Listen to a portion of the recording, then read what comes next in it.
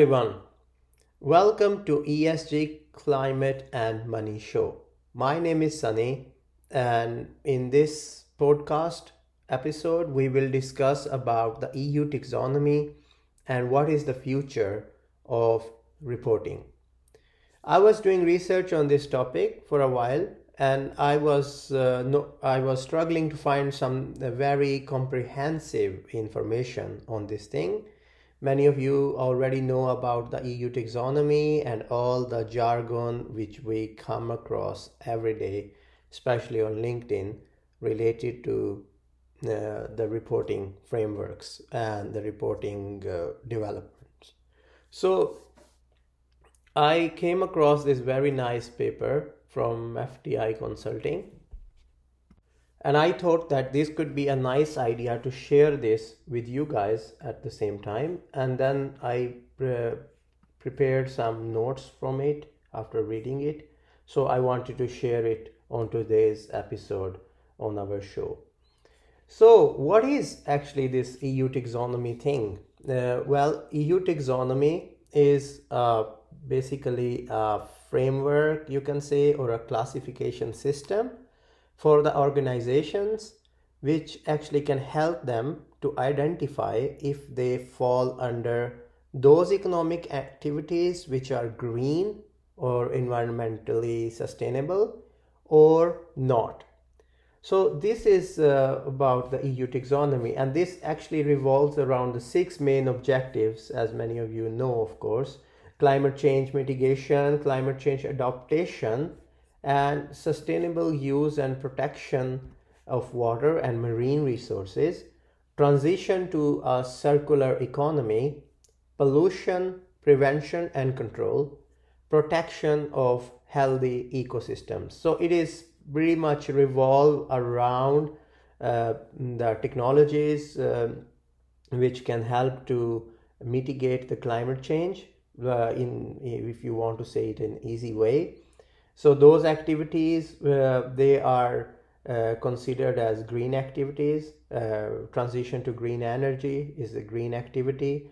Then you have the marine resources protection and the water management. That is also part of that. So it's hard to see seafood here, but is relevant or not relevant, but it is actually connected to that. And on the other hand, you have circular economy. So if your business model is linear and then you are going towards the circular economy, so that is considered as this activity which is green. And of course, pollution prevention and control, that means like if you are going to create less waste. That's what I understand.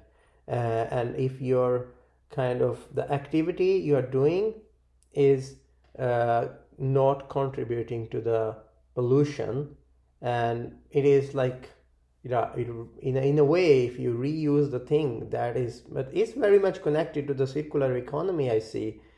And of course, if you are using the coal for the energy use in your business, that is also, of course, creating the pollution. So it's a many different layers of that. And then you have the healthy ecosystems, so biodiversity, deforestation, and such aspects, which are actually creating havoc to the environment and are a hurdle and on the way to the healthy ecosystem that is not considered green. So this is the overall understanding, combining this paper and generally my comments on this thing. But if we discuss about this overall EU taxonomy, that is unfortunately only covering so far 13 sectors, and this is one of the drawback when it comes to this taxonomy. But at least it is covering almost 80% of the sectors which are contributing more to the carbon emissions. So there is the positive aspect to this, at least that even at this stage people start to follow it. There is a good outcome which can come out of it. But furthermore, unfortunately, this taxonomy also don't have, let's say, agriculture in this, and where your food is coming from, that is not at this stage in this taxonomy. But related industries to that, there are connections if you want to kind of create. For example, energy, which is also the part of the food system. If you have a tractor, you have the equipment, you have so much energy intensive activities also in agriculture and also aquaculture. And then you have the water supply and the sewerage, and all these activities are actually very well also related to the agriculture processing, even the processing in like packaging, for example. So there are some, of course,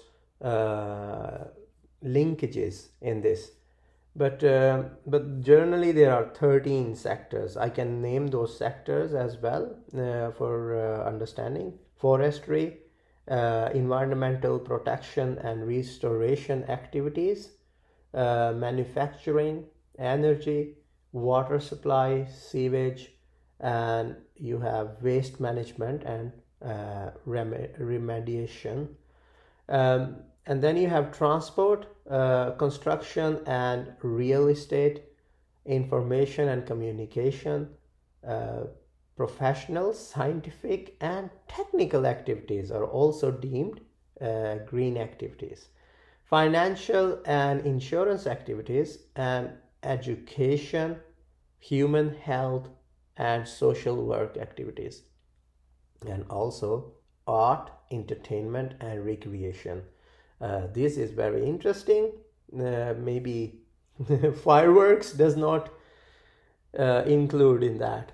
If we want to use fireworks for entertainment, I'm just saying it as a joke. So furthermore, if we go in this, what also this paper says, this paper is very interesting in a way because it also summarizes the overall the meaningfulness and the what actually advantage it can bring to the business, regardless if your business is aligned with that, very good. If it's not aligned with that, it's still significant for you. So if you want to be the early trendsetter and industry leader in your industry, so there is actually a quite good incentive you can have to incorporate this EU taxonomy in your business.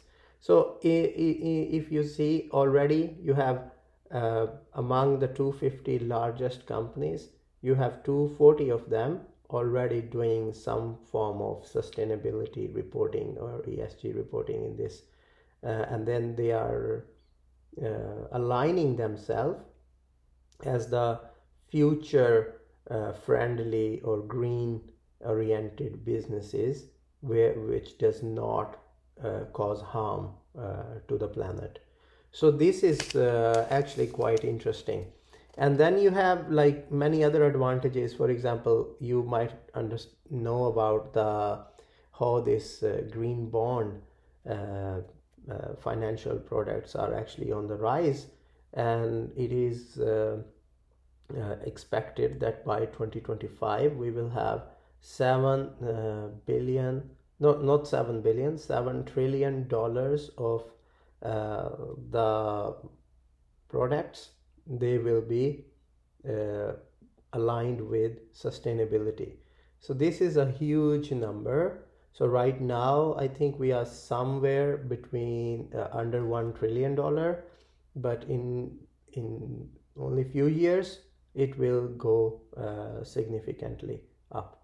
So this is the story overall, which can help you also with your financial objectives if you want to raise money to do the activity which is green. And of course it's a very nice incentive. We all know that we need to do the activities which are green We know that also you know this recent IPCC report tells a very horrible picture. We need much more financing in that space. And the good thing is, if you are doing the good things, then you will be rewarded in this space. So this is a positive side of the thing.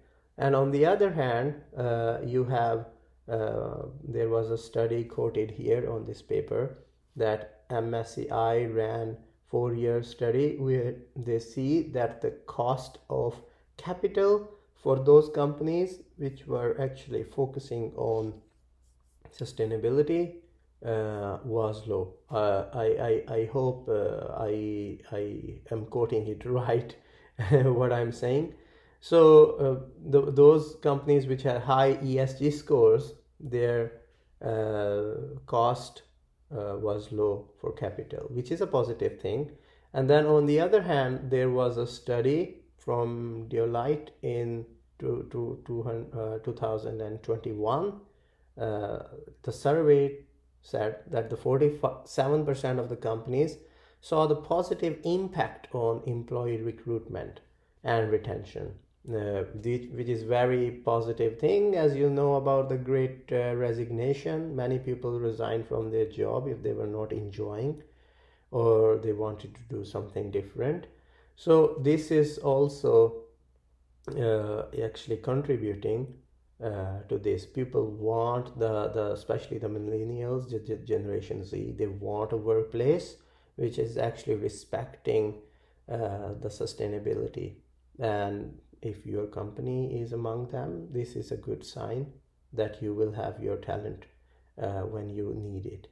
So overall, so other than that, if you go in this direction, of course, then you get to understand your business much more understanding of your supply chains, and there is a significant amount of the environmental footprint which is actually which is together which is associated with this with your supply chain. So it can actually help you to also clean your own supply chains. And so this is the generally like the overall sum of the points. And then you also see this paper further on discusses about the regulations and also the reporting, the future of reporting. So this is extremely confusing, of course, overall in this ESG sustainability space. The reporting frameworks, they keep coming with the new standards. It's a lot of jargon. It's a lot of mumbo jumbo, if I'm allowed to say that. So it's not a really a good place to be at this point when it comes to the regulations and the overall reporting setup or regime we have today. But given that, still, if you try to be future proof, if you try to be the business which is actually oriented towards the greater good of with the help of sustainability, and then you are also attracting the talent and finances, so this is good place to be. And why not? So if you want to stay relevant for the future, you have to get into this. This is overall also message in my understanding for this paper. And so today I just had this thing to reflect on. I hope you enjoyed this, and pardon me if I have done something which is not really which may be misquoting or anything like that. So I'm sorry for that in advance. But to be safe, I will leave the link of this paper also in the description.